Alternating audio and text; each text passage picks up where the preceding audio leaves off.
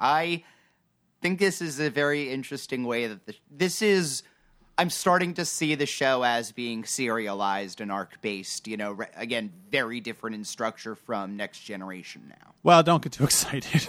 I know. I won't. I mean, I'm going to assume that, so this is part 1 and 2 of what I assume is a 3 or maybe even 4-part episode. But, they're going to resolve this storyline eventually, correct? Yeah, they will resolve this storyline. It will end. Like, it's not going to last the whole season. It's not going to be this kind of a structure. But still, that they are doing it as 3 episodes, which are very strongly linked, and,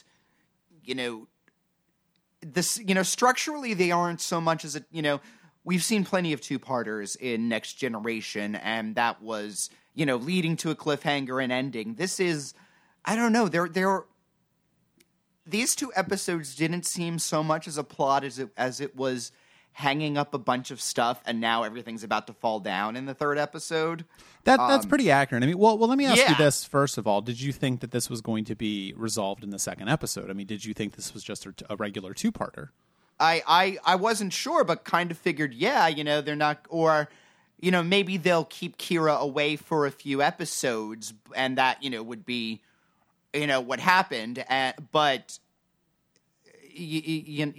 that they would make it such direct, that they would tie the episodes so directly to each other. No, I didn't expect that. I thought it would be more just setting up things for a bunch of the season, but not so serialized, which I don't know. I liked that. These were a very tense 2 episodes. Basically I mean, I loved them. They were, everything that's happening is just kind of ratcheting it up. Where it leads to is a very strong moment for the series. Well, I think it's an interesting couple of episodes for a few reasons. I think number one, it's structurally very different from anything that Star Trek has done before. Now, maybe in not really in scope, but kind of in, it's just, they've done 2-parters before. Now they're expanding it to 3 parts. Will they do this again? Who knows? But I think that's remarkable just for that reason alone. It's the show sort of starting to edge around serialization. And I think that, from everything that we've talked about with the Next Generation, over the past 60 episodes or whatever the hell it was of Trek About when we ended the series, that, the Next Generation doesn't get its due for the serialization that it did do. And it was very, very quiet serialization. They sort of mentioned things here and there every once in a while, but it wasn't the sort of serialization that we're used to, certainly in this era of television. It was more that there were a lot of sequels to things that, again, you can see that they would mention a character or a character would show up and, as far as they knew for that time, it was done, and then later a bunch of writers would say, hey, I remember that character. Let's see what she's up to this time, and 2 seasons later. But here it's much more directly planned out. Well, I think it's more planned out in a certain sense, because there's an interesting thing about this kind of 2nd season of Deep Space Nine is that, of course, number one, this is airing at the same time as the last episode of The Next Generation. And they knew going into the 7th season of The Next Generation that was going to be the last season. And so Deep Space Nine was being set up as something different from The Next Generation. Michael Piller, one of the little factoids about this serialization at the beginning of the 2nd season is that he gathered the writers and said, look, let's change things up a little bit. We've done a season of this show already. This is going to be about Deep Space Nine. Let's get away from The Next Generation. Let's get away from having Next Generation characters and Next Generation type storylines. So the 2nd season is already being set up behind the scenes as something that's going to be a bit different from the 1st season. And, if you look at, because I think that the Homecoming really works as almost a continuation of In the Hands of the Prophets in a certain sense. I think that if this, if Deep Space Nine had been made 20 years later, that would have been a much more explicit link. But I think that the 1st season, and we talked a little bit about this last week, is that the 1st season of Deep Space Nine was really kind of slowly setting up some of the Bajoran stuff that's going on right now and kind of exploding. The show never really forgot about Bajor, never really forgot about the prophets, never really forgot about the religion and the provisional government. But now it's all just coming to a head. And it probably will be resolved next episode or maybe the episode after that. But I don't think that it will be resolved as neatly or cleanly as it would have been in the Next Generation, perhaps. Yes. I mean, yeah, the first season was much more about establishing who these characters are, and, some of the, the first season was much more about what life is like on Deep Space Nine than it was on Bajor, again, given that it's the title character of the show. That's fine. Yeah. But now, now that they've done that, and now that we have these strong, at the very end of the last season, that starts to come very much into the forefront, and now, these episodes, the Circle in particular, are very much about, the Bajoran religion and what, daily life is like at a Bajoran monastery, and we get a stronger sense, this episode makes, I'm about to talk about the Circle too. I guess it's, that's another thing. It's very hard to talk about these as two discrete episodes. And I think that's fine. I mean, for this sort of thing, I think that works okay. And if you want to bring in topics from the next episode, that's okay. I mean, this can be structured any way we want. It's our podcast. Yes, it is. As you said, it seems almost this is stemming very much from what the hell is that? From the hands of the prophets. We see Vedic Wind scheming again in this episode, and we see that that's very directly related to what's his name, and his schemes. They're banding. They band together at the end of the Circle. And they're both. They're both fairly schemy and fairly dangerous, but together they're probably going to get some shit done. And well, I think the interesting thing is that we're not really sure to the degree to which Vedic Wynn is involved or not. Do you know what I mean? Like, yeah, no, you get the sense she isn't involved right now, but at this point, at the point of the end of the episode when, they have and she's saying, well, the prophets are smiling on you, and all that, when he asks for her support, yes, now at that point, they are going to be allies. So, their schemes have been independent so far. They've only, and frankly, I'd say her schemes gain a lot more than his do because he's been more successful on his own than she has been. But yeah, but I think if you take a step back from this and you kind of look at the different shows and how they sort of approach this kind of thing, I remember way back I think in the third or fourth season of TNG when there was that episode, I believe it was The Hunted, where Picard at the end of the episode basically washed his hands of the entire problem and said, you know what, this is your problem, you need to deal with it, and just left. And that was really I remember saying that was really the Next Generation kind of making its stake as a very different show, even from the original series, where, Kirk was very involved in fixing problems. He felt it was his moral duty to fix the problems of all of these different planets they were going to. And now in the Next Generation, that is very much not the case. And Deep Space Nine seems to be going into the direction of not only is this not necessarily the Federation's problem, especially with the end of the second episode, The Circle, where Ensign Chakotay basically washes his hands of the entire situation and says, you know what, you need to get the hell out of there. That not only are we going to see a society that's falling apart, but we're going to make it kind of, one of our ongoing storylines in the show. And that's very different from, the other Star Treks as well, I think. Yeah, I mean, in here, there is as much of the Federation's trying to preserve itself in here. Like, they make it very clear that if Sisko and everybody is on this station, there's a lot of people are going to get hurt. This is the Federation retreating in a way. And we've never, we've only really seen that with the Borg, who were and we know how dangerous the Borg were. We know, how right it was for the Federation to be scared of the Borg. But, here they are saying that, this is the first we've really heard of the Prime Directive that I can think of in this show.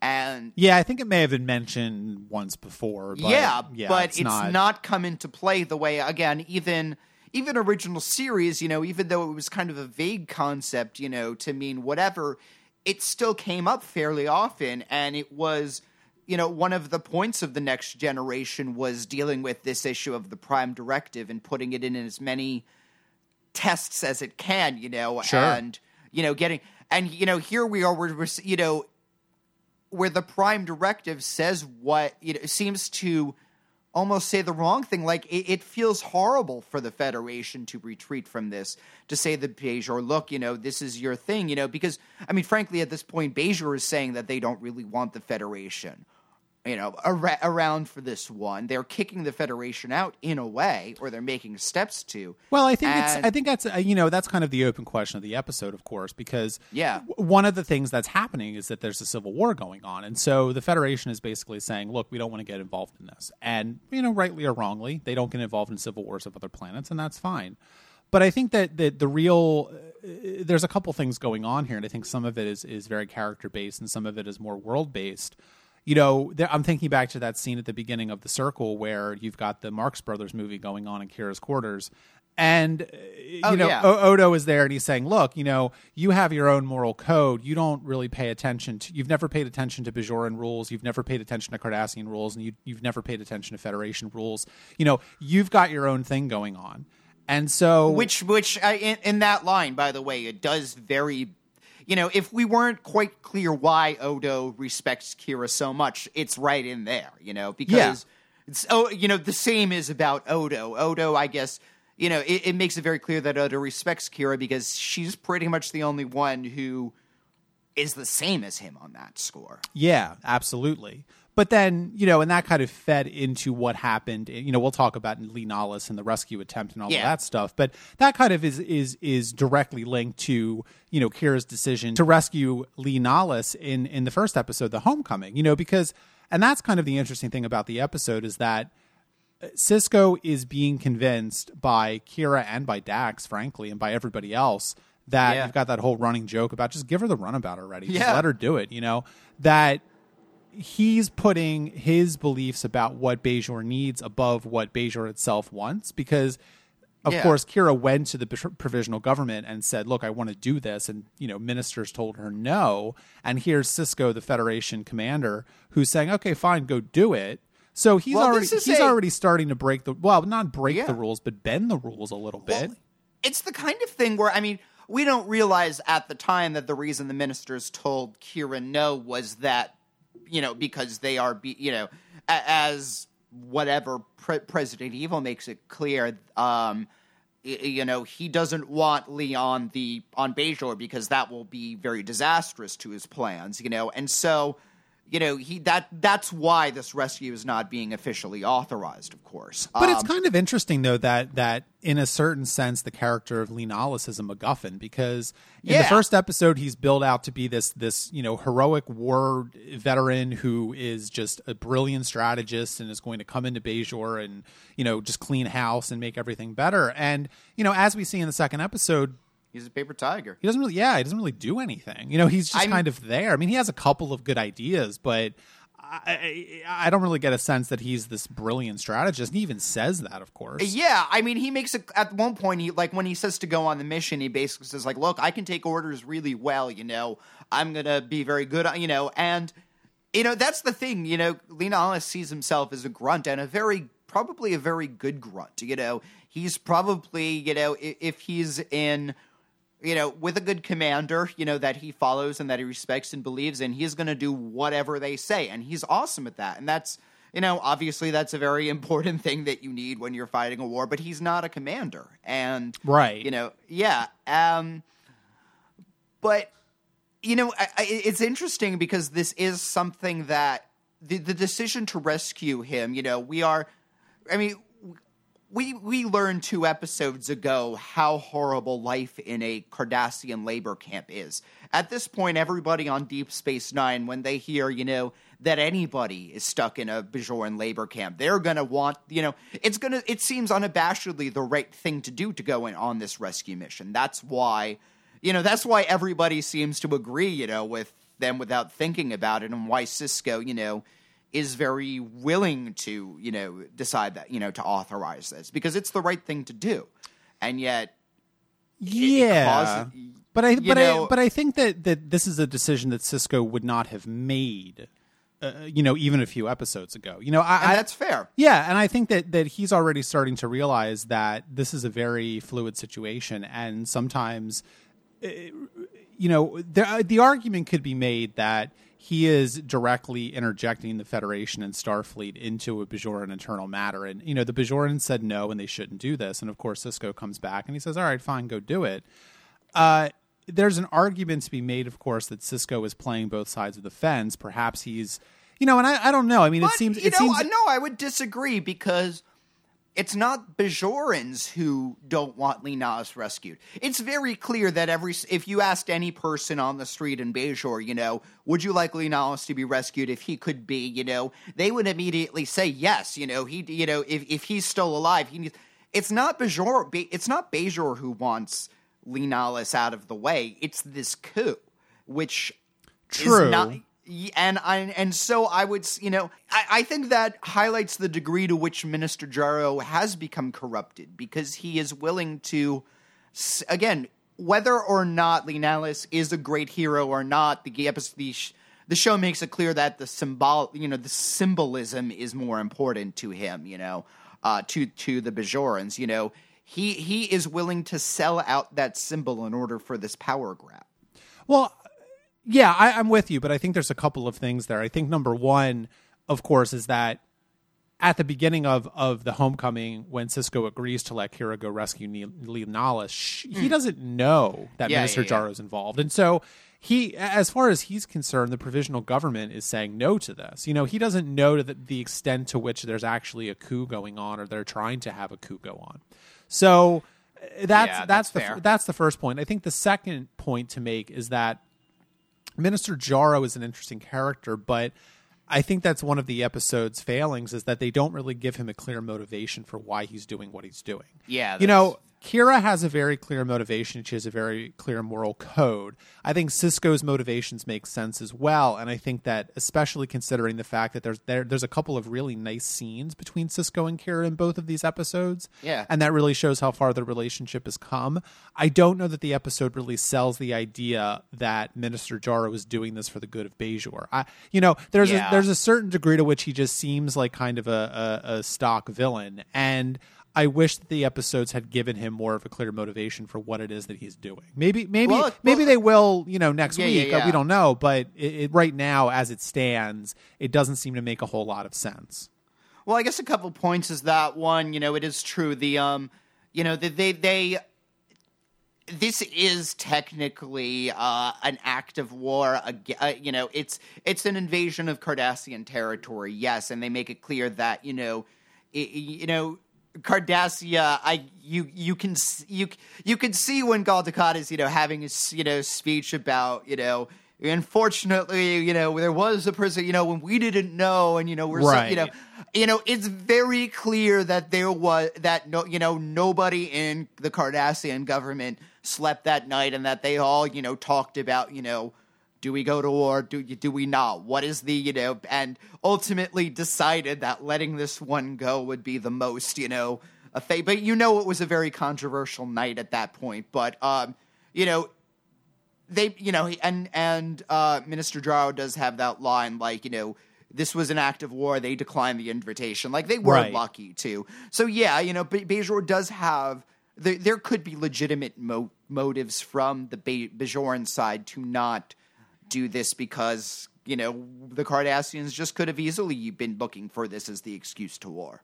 Yeah, and I guess it's kind of a weird thing, though, of course, because Minister Jaro and the Circle seem to think that if they kick the Federation out, the Cardassians are not going to come back, and that's kind of I think that's an assumption without much basis in reality. And the Cardassians have always been kind of on the edges of the show so far, and it's a Cardassian who brings Lenalis' necklace to Quark and then Kira. So how much of this is being set up in advance and how much of this is not? The Cardassians may have wanted this to happen, and maybe this is another data point in their attempt to get the Federation out. It's possible that the Cardassians put all this in motion. I think that there's a very real sense. I remember you saying something about the Cardassians being competent Romulans. And to a certain degree, I think that's true. This has all the markings of that sort of like Byzantine Romulan plot that they love to do, which just does, falls apart at the end. It doesn't make any sense. But this one seems to be working so far. And so, well, if the goal was to get to what involvement that Cardassians set everything up where they're just reacting very well to things. At this point, everything is going very well for them. They know that they just need to bide their time a little bit more, wait for the Cardassians to kill a bunch of each other. Sorry, wait for the Bajorans to kill a bunch of each other off. And then it's going to be, after a civil war, they just need to waltz in. Yeah. And I think, but that's kind of, I don't know. I mean, is that naive on their part, though? I mean, do you think that, notwithstanding the fact that the Federation and Starfleet does not want to get involved in a Bajoran civil war, once the civil war is over, and if the Cardassians come back, do you really think that the Bajoran government wouldn't ask the Federation to come back? I mean, it seems... Well, yeah, and that's what the Federation guy that, Sisko talks to basically says, like, look, because, what does he say? Like, because Bajor isn't asking, or Bajor is telling us to get out, or this isn't, really directly this is between, Bajorans and Bajorans, like, we have no responsibility. I mean, he all but says that, well, if the Cardassians come in, we'll probably have to come back, right? I mean, I think they all realize that they can't get involved in this one because it is, a prime directive violation. It is, according to according to the moral code that the Federation set up for itself. To intervene in this conflict would be wrong, but, they know that when they're asked for help in a year, they'll come back.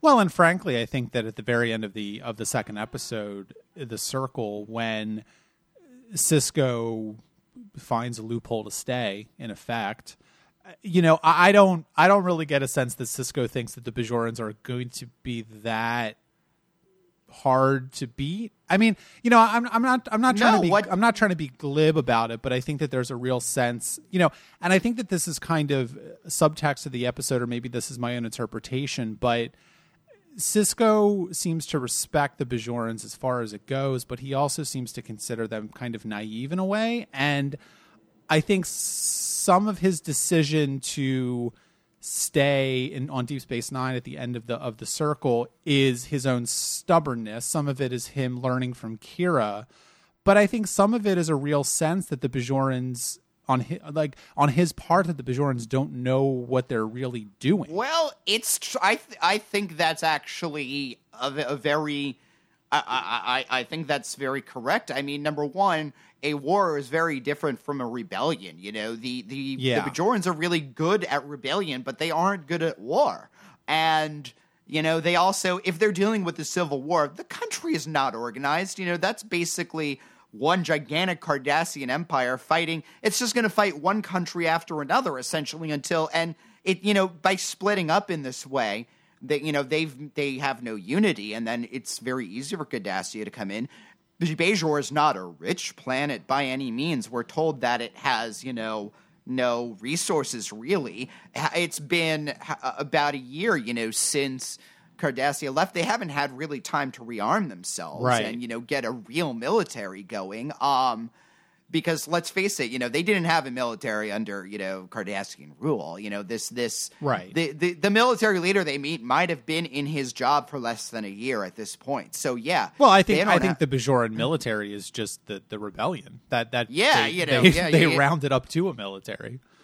Yeah, that's true. And then essentially you probably have all these people who were in different rebellion group, all of which had different philosophies, now under the same military. So the military isn't even really, unified in the way that it should be. I mean, Bajor, if Bajor is in a war with their Cardassians, they're fucked. And I mean, they've been very cryptic about why the Cardassians have left. Again, Bajorans, Kira says Kira seems to think that the Bajorans push them back. But I mean, we have Maritza in Gul Darheel's persona saying, we just chose to left. That was a strategy. But at the same time, I don't know how inaccurate that was. I mean, I don't think that the Cardassians left because they thought they were beaten back too badly. Like, they left for, it's implied that they're left because Bajor had nothing else for them and that they could really come in at any time once the Federation is gone. I think that's very clear. I think it was Gul Dukat or another Cardassian who said that leaving Bajor was a political decision. It wasn't really a resource decision. It wasn't a decision born of necessity so much. I think that they could have stayed if they wanted to, but I think they realized that for whatever reason, if it was, and I like that line as well because it's kind of ambiguous. We don't know if it's Cardassian politics. We don't know if it's intergalactic politics. It could be a combination of factors, and it probably was. But I think that, if the Federation was so ready to step in as soon as the Cardassians left, I think that part of that political decision to leave was probably predicated on the idea that the Federation was starting to pay attention to what they were doing there. Well, that's it. The Cardassia does not want war with the Federation. They know that, and just as much as the Federation doesn't want war with Cardassia, because they know they're going to be beaten bad, and they know a war with the Federation is going to cost a lot of resources. And as we know, Cardassia is resource poor. They are locusts. Right. They're just trying to find.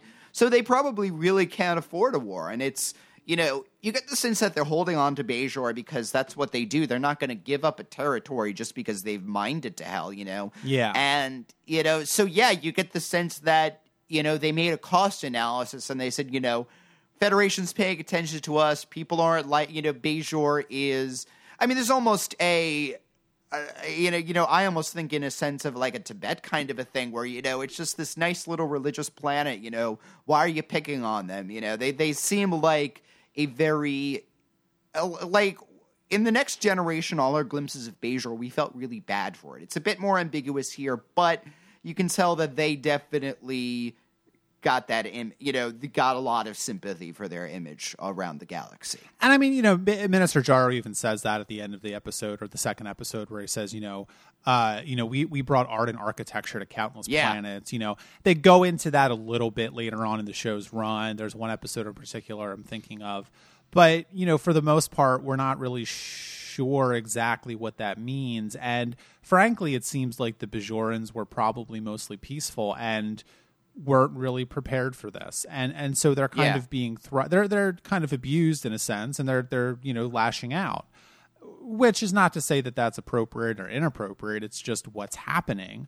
But haven't several Bajorans said like the Cardassians taught us how to be violent? In the Circle at one point he says, we don't like the Cardassian methods, but we learned a lot from them. And they've made it clear that they had to learn military tactics very quickly as a society, just in a necessity mother of invention thing. This sense of ferociousness that we sometimes see from Bajorans maybe didn't really exist beforehand. It's possible. It's very possible. What I do want to talk about Sisko and Kira's relationship in these two episodes, though, because I think it's really interesting, and I think it shows how far the show has come already.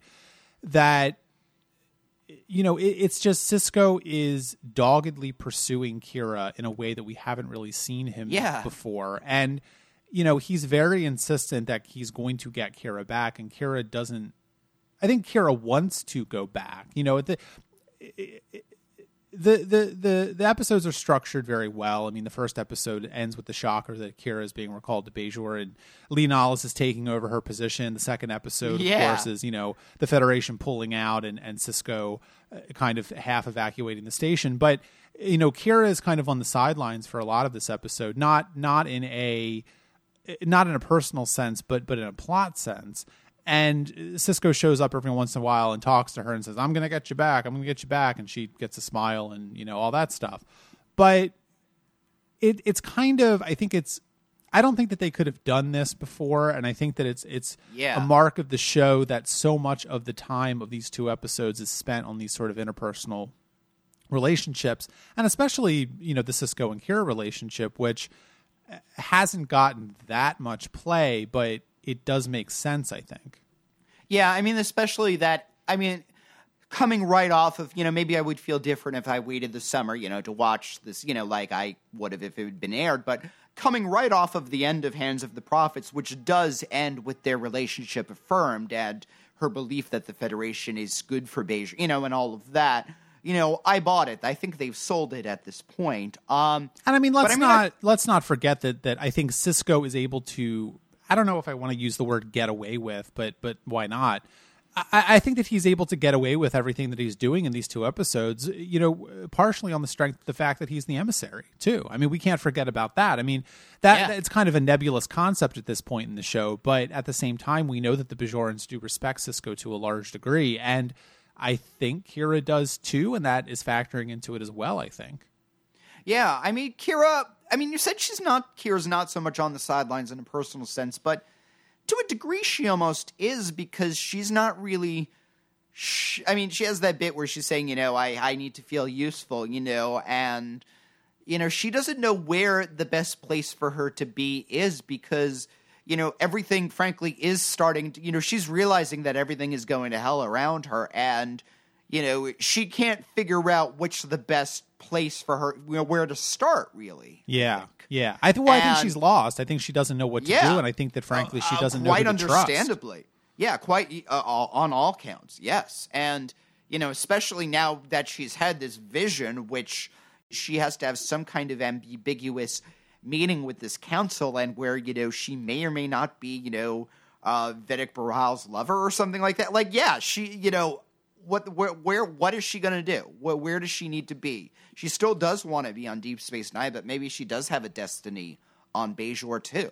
Well, and I think it's interesting because at the very beginning of the Circle, when Vedic Baral shows up at Kira's quarters, I mean, she's almost and asks her to go to the monastery. I mean, she's almost like just grateful that she doesn't have to make a decision right now. I mean, she doesn't know where to go, and she doesn't really have a clear sense of where she belongs on Bajor, on a peaceful Bajor.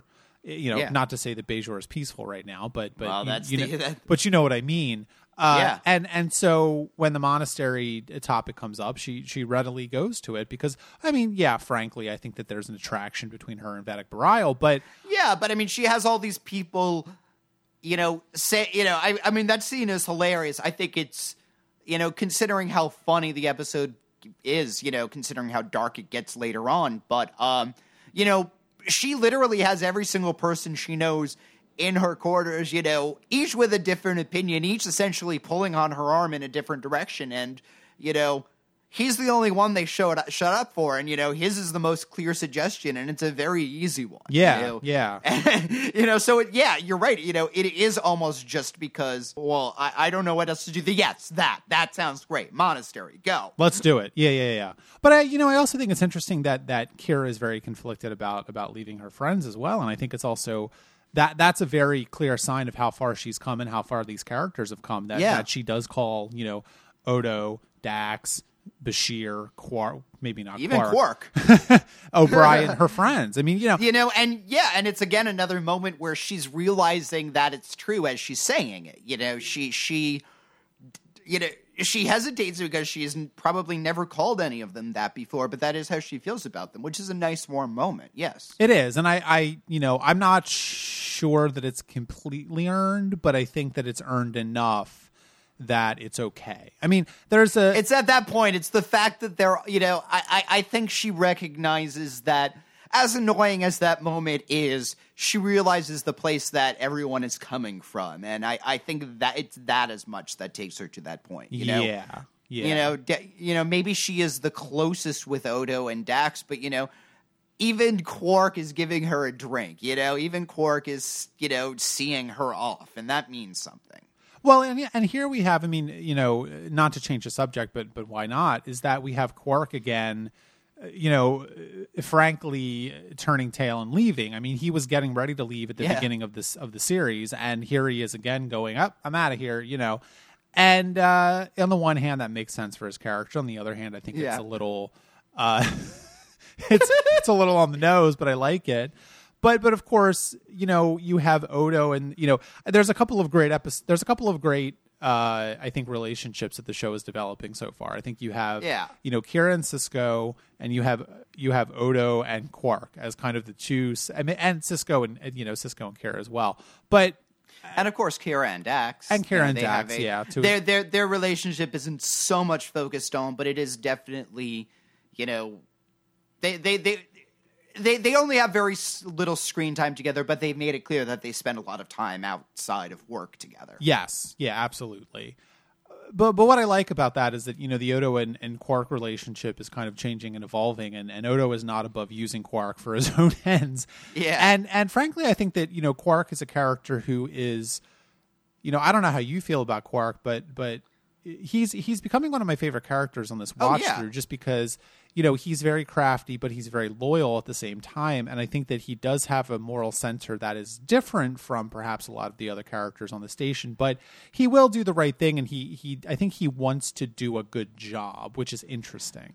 Yeah. I mean, I guess it's, again, as, much as Odo doesn't like Quark's particular moral code, as much as he thinks that Quark can be a joke at times, he does recognize and have to respect that Quark is nothing if not consistent. You know what I mean? Like, he may be greedy and profit hungry, but he has a line, and, he's easy to do, and, he can be convinced to do the right thing and all of that, and, again, of everything about Quark, you can't say that he's a cruel person or, he's a malicious and vengeful person. He's just a greedy person.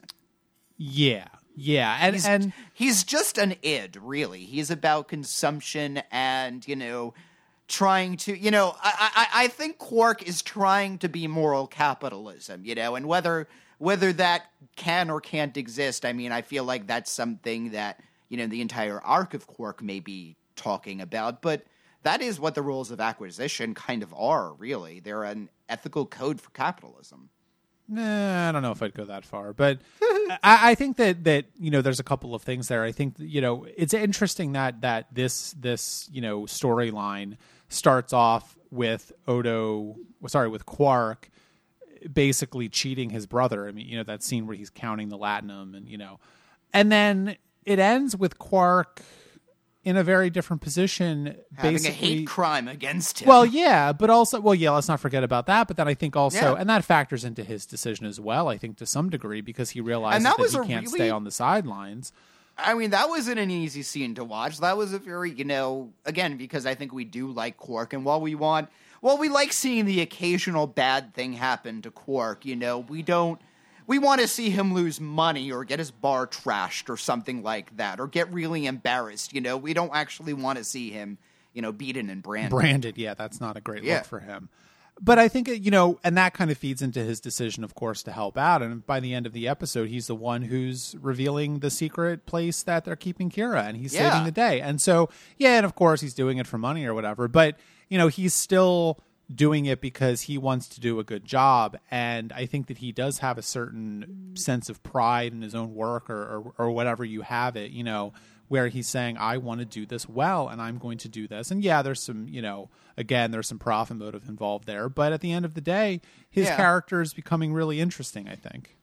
I mean, for Quark, and this is a theme that you see with a lot of people in real life who are, in heavy business or banking or whatever, For Quark, the acquisition of wealth is a sign that he's winning or that he is doing something well. If he's done a good job of managing his bar, he's going to have a lot of latinum at the end of the day.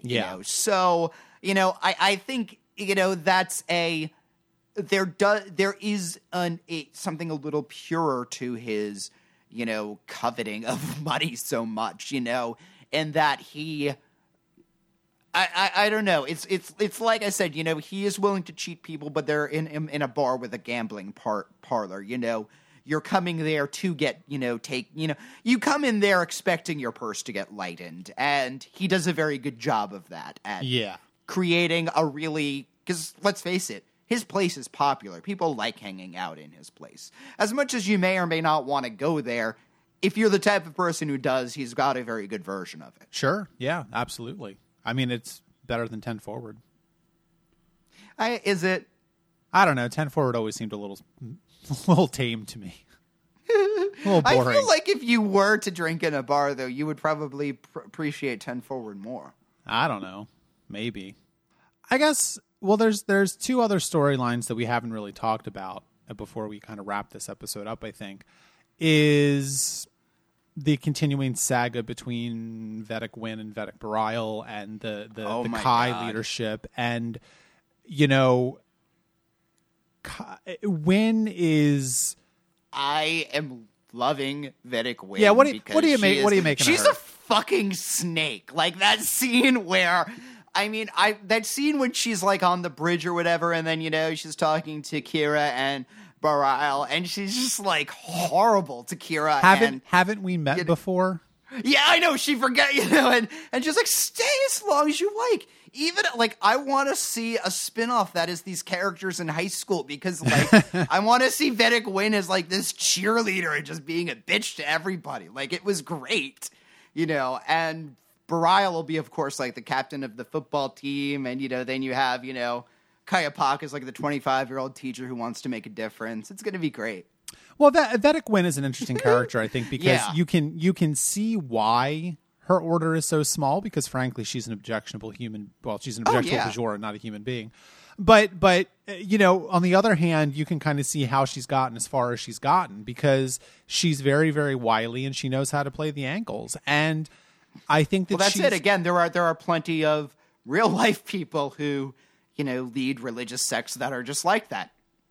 I think that, which is an unfortunate thing. Well, but. Yeah, but I think it's it's interesting to a certain degree because we kind of get a sense of where her loyalties lie, and her loyalties lie in herself. Really, I don't think that that conversation she has with Minister Jaro at the end of the second episode is kind of indicative of her philosophy. I think is that she doesn't really care. She doesn't care who's governing Bajor. And in a real sense, it doesn't matter because the religion is the real thing that's holding Bajor together. And so I think she's using anybody that she can in order to bolster her claim for Kai. And we've seen that religion only sort of matters because she's willing to use this. Debate over the wormhole and, the prophets and all of that in the final episode of the first season, she uses people's sincere religious, feelings towards, a very dark and selfish, reason. Yeah, I mean, is she even really a believer in the prophets? Who knows? And, also I think it's the one thing that I think is weird about that scene. Vedic Bareil is her chief rival, and he's kind of the leading. I mean, he was the leading candidate for Kai, a couple weeks ago. We don't know if he still is, although he probably is. I don't think things have changed that much in the Vedic Assembly. Yeah, but it seems that that's kind of a miscalculation on Vedic Wynn's part to kind of sideline Kira, because it seems to me that having Kira around at the monastery would be a good thing for Wynn, because frankly Kira would distract Bareil. Yeah, that's true, but I mean also we see this, Kira and Bareil both see each other in their vision, and Bareil doesn't tell Kira what he sees, in it, but maybe we can assume that it's, a similar thing. And we don't know what Vedic Wynn has seen in the orbs. She might know that, Kira and Bareil together have some sort of destiny, and she's trying to stop that. I mean, that could even be something. It's possible. I mean, she doesn't... And, I also know why she would not want Kira to feel too welcome, because, Kira knows exactly who Vedic Wynn is, and, right now, if Kira were to say in the middle of, everybody, what happened in that last episode, no one would believe her, and they would all turn against her, and, probably Vedic Wynn would find some way of getting her arrested, but, the longer she stays in the monastery and meets people, she might know the people to say certain things to, and so, yeah, Vedic Wynn would want to get her out as soon as possible. Yeah, that could be. And I think, the implication, of course, is that whatever game Wynn is playing, it is a long game. And, we don't really know everything that's going on right now. So, and I guess the only thing to say about that really at the end of the day is stay tuned, because, of course, this isn't going to go away. Yeah, it's clear that she wants to be Kai, and she's going to support anyone or anything that will get her to that goal. Right now, she's with Jaro, and whatever whatever he says, she'll, support him on, because she knows that, at this point, he probably is the best choice. out of everybody who can make her be Kai, he's the one who's offering, and he's got the best shot at it. If someone else comes along and gives her a better deal, she will screw him over like that. Oh, absolutely, yeah. And I think that Yeah. that's kind of an interesting character to have on this show, and I think it marks it as very different from what we've seen before. Yeah, and frankly, I mean, I hate Jarrow. He is the leader of a racist organization, and he's but I worry for him because, Fennec Wynn is not someone you want to align with, and I don't know to what degree he knows that. I think he knows that she's a poisonous snake, but I think he thinks he can handle her. Well, I think Minister Jarrow is an interesting character because, in a sense, Yeah. I think he's someone who thinks he's a lot smarter than he actually is. Oh, yeah. And he's, he talks all about, I think the show is very clear that, yes, Kira is right. The Federation is the best hope for Bajor at this point. They are the ones who are going to keep the Cardassians away long enough for Bajor to reassert itself. Yeah. The Federation will let Bajor reassert itself in a way that's not going to give up what makes it, and all of those things. And so, yes, we know that even, the Circle is the more fascistic and bigoted version of what is not necessarily a bad idea. I mean, you can see that there is a very clear thought within Bajor that, we don't, want to trade one master for another. Like, we need to be governing ourselves, and you can see that, which is not a bad ideology to have in and of itself, but you can see the Circle as a site to which that is twisted around into, frankly, let's get these damn Federations out of here, and again, branding Quark, beating people up, Quark is not the only person who has been attacked by the Circle. That's very clear. Well, and also, so, sadly enough, Jake didn't have his little date because of the Bajoran lady who her parents said could not go out with him because he was human. Poor Jake. He went another day without becoming a man. And that is the worst thing that's ever happened to Jake. I wonder where Nog is in all of this. I haven't seen him. I don't know. I don't know what he's doing. He might be on Ferenginar for all I know. Ferenginar? Is that what it's called? That's what it's called, yeah. Huh. What did you think it was called? I acted the Ferengi homeworld.